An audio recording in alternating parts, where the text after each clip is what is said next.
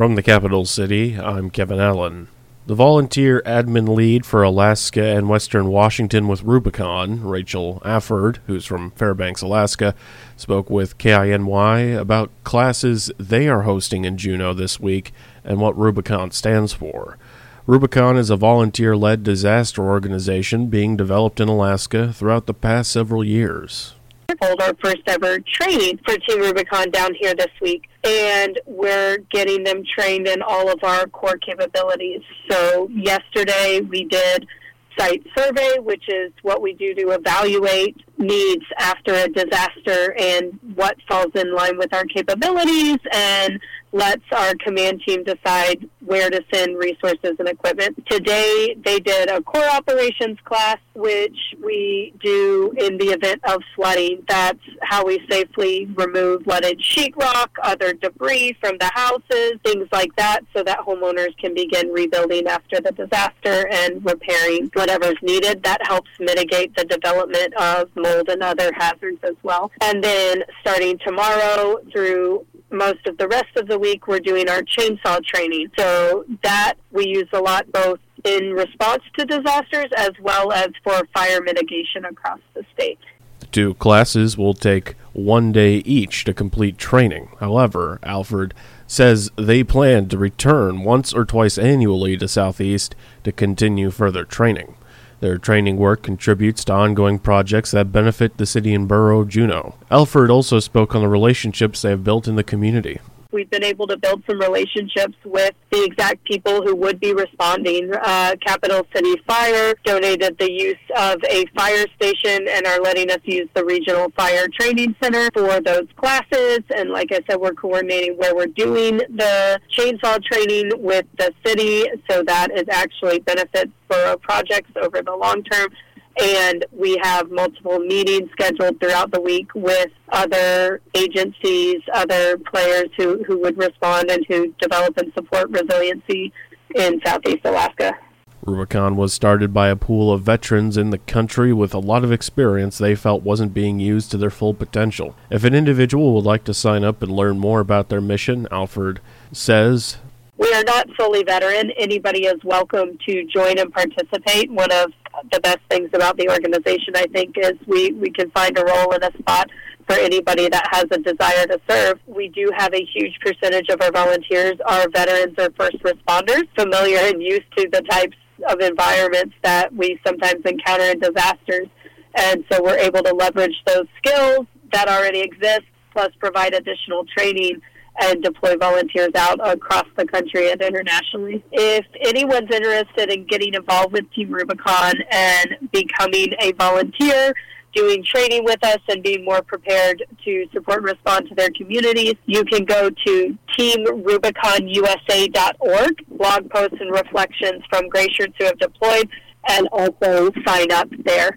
Their goal is to spearhead growth and support resiliency in Southeast. The Juneau Off-Road Association's Noah Lager spoke on Capital Chat about the first off-road development park in Juneau and what it would entail.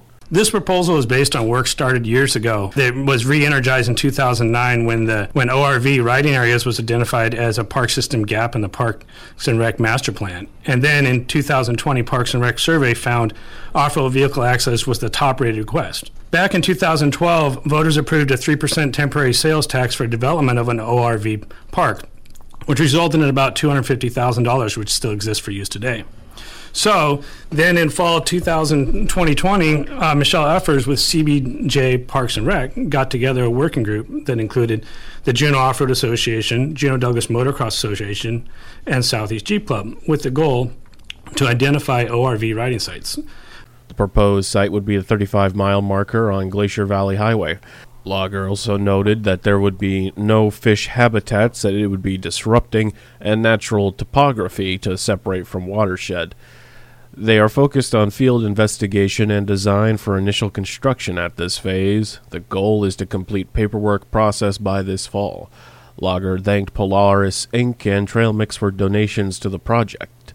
Once they have permission to move forward, they will need volunteers for the construction phase. Interested parties can reach out to us on the Facebook group Juneau Off-Road Association. And so, we just want to make something happen good for the community to give our youth and adults and some stuff to do. A study on a second crossing to Douglas is underway, and the project planners said they are at a point where they are conducting public outreach. The project is being done in partnership between the City and Borough of Juneau, the Alaska Department of Transportation, and Dowell. They are undergoing a planning and environmental linkages study, or PEL study, which will evaluate existing conditions and issues and work to develop a purpose and needs statement. After that, alternatives will be developed. Transportation Practice Area Leader for Dowell, Steve Noble, presented the work going into the crossings PEL study to the Juneau Chamber on Thursday.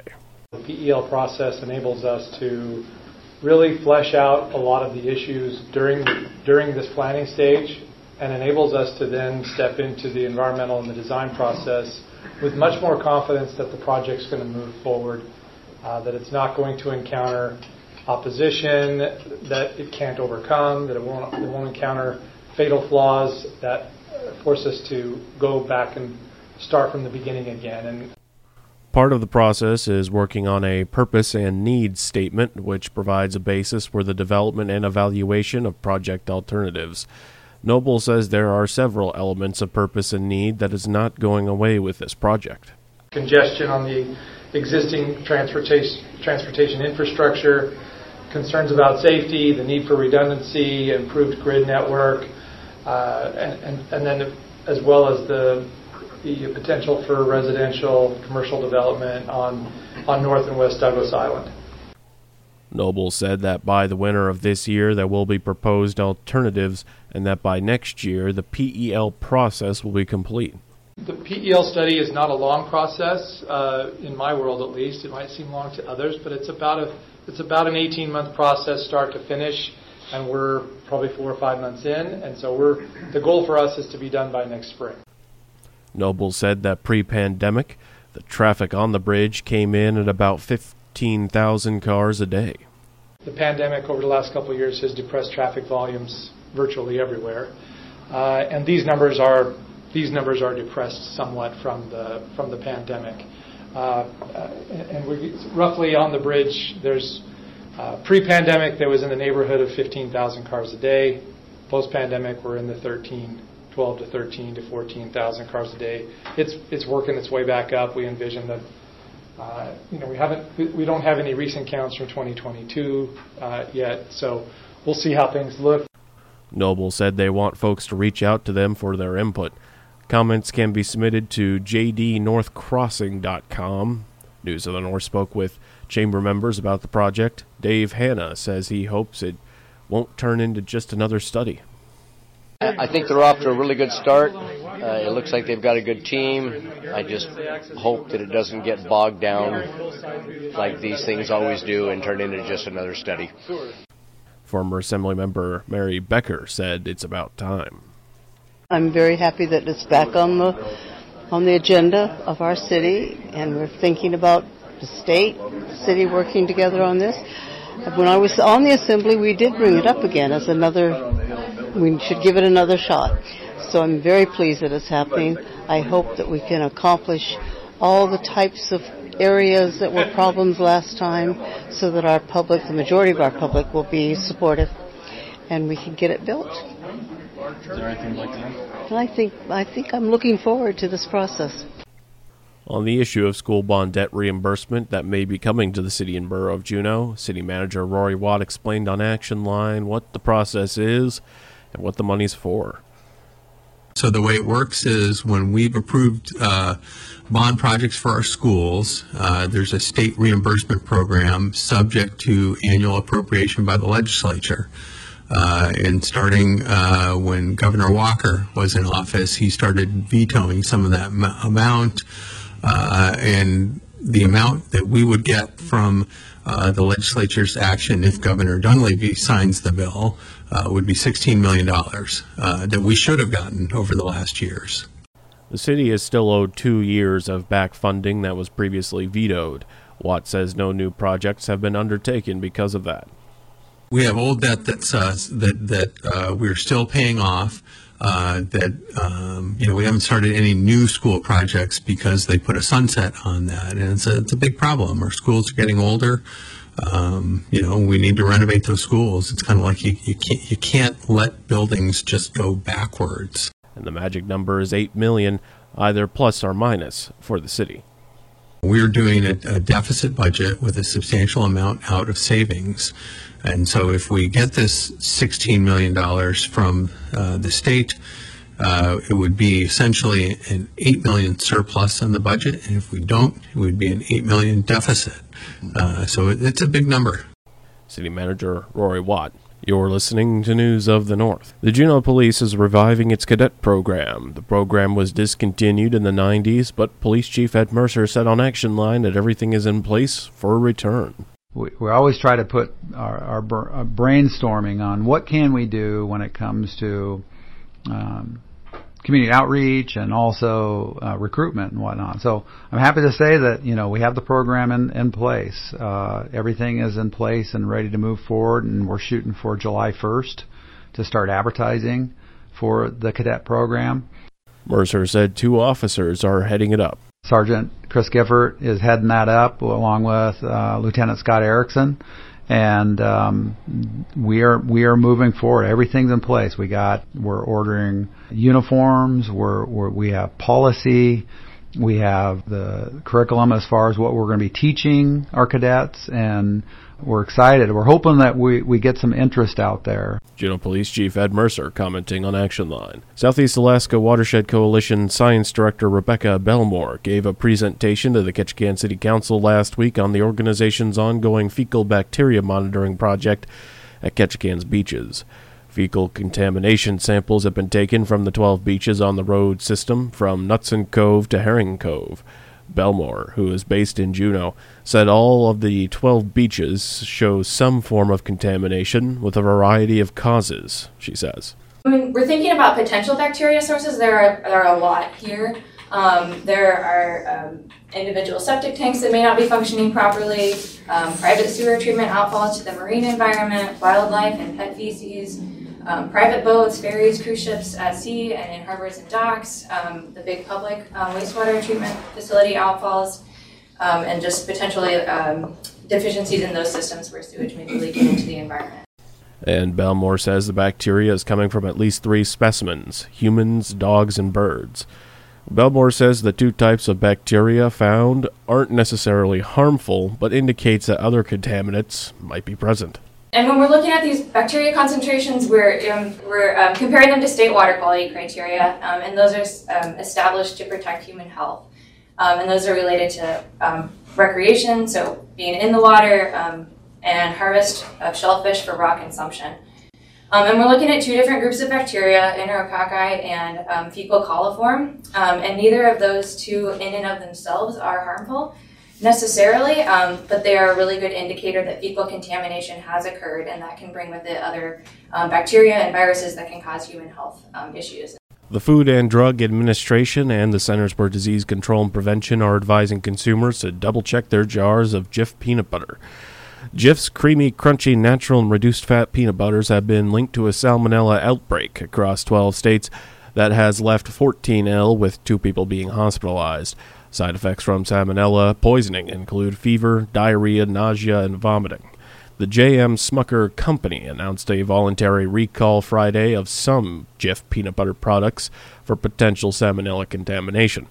The company says jars with lot codes 127442.5 through 214042.5 have been recalled and should be discarded.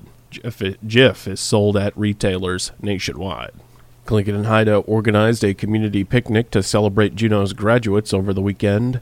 News of the North spoke with Jenny Brown from TNH. The different things that we have planned, so this event is the Kutan Hande Yakunahini Ichtuwud Nak Letsinet, and it means summer is coming and will make you stronger. And it's the end of the school year event for the kids, preschool, toddler, K through 12, and it's part of our post-pandemic because it's one of the first big events that happened since the pandemic. We just wanted to get people out and get kids outside, more involved with outdoor activities rather than stay home and be on their games or computers.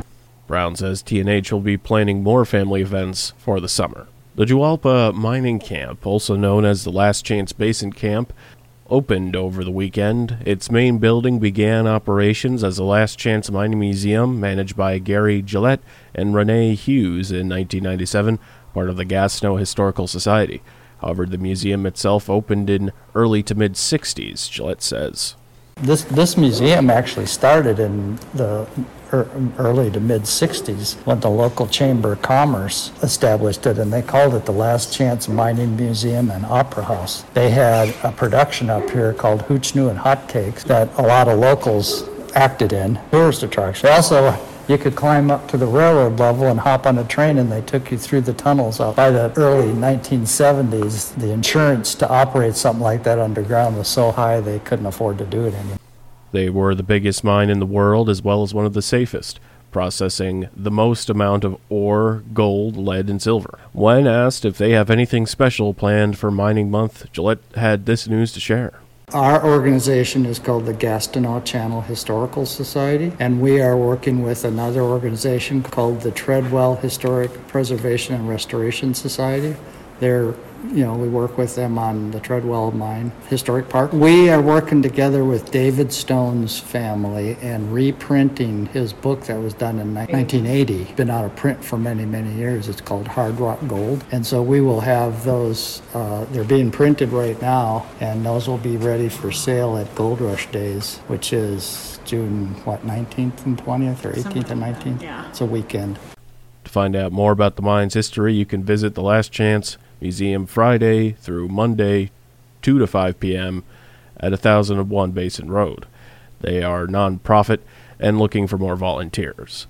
Never miss a story or a newscast at KINYradio.com. Now you're up to date. For News of the North, this is Kevin Allen.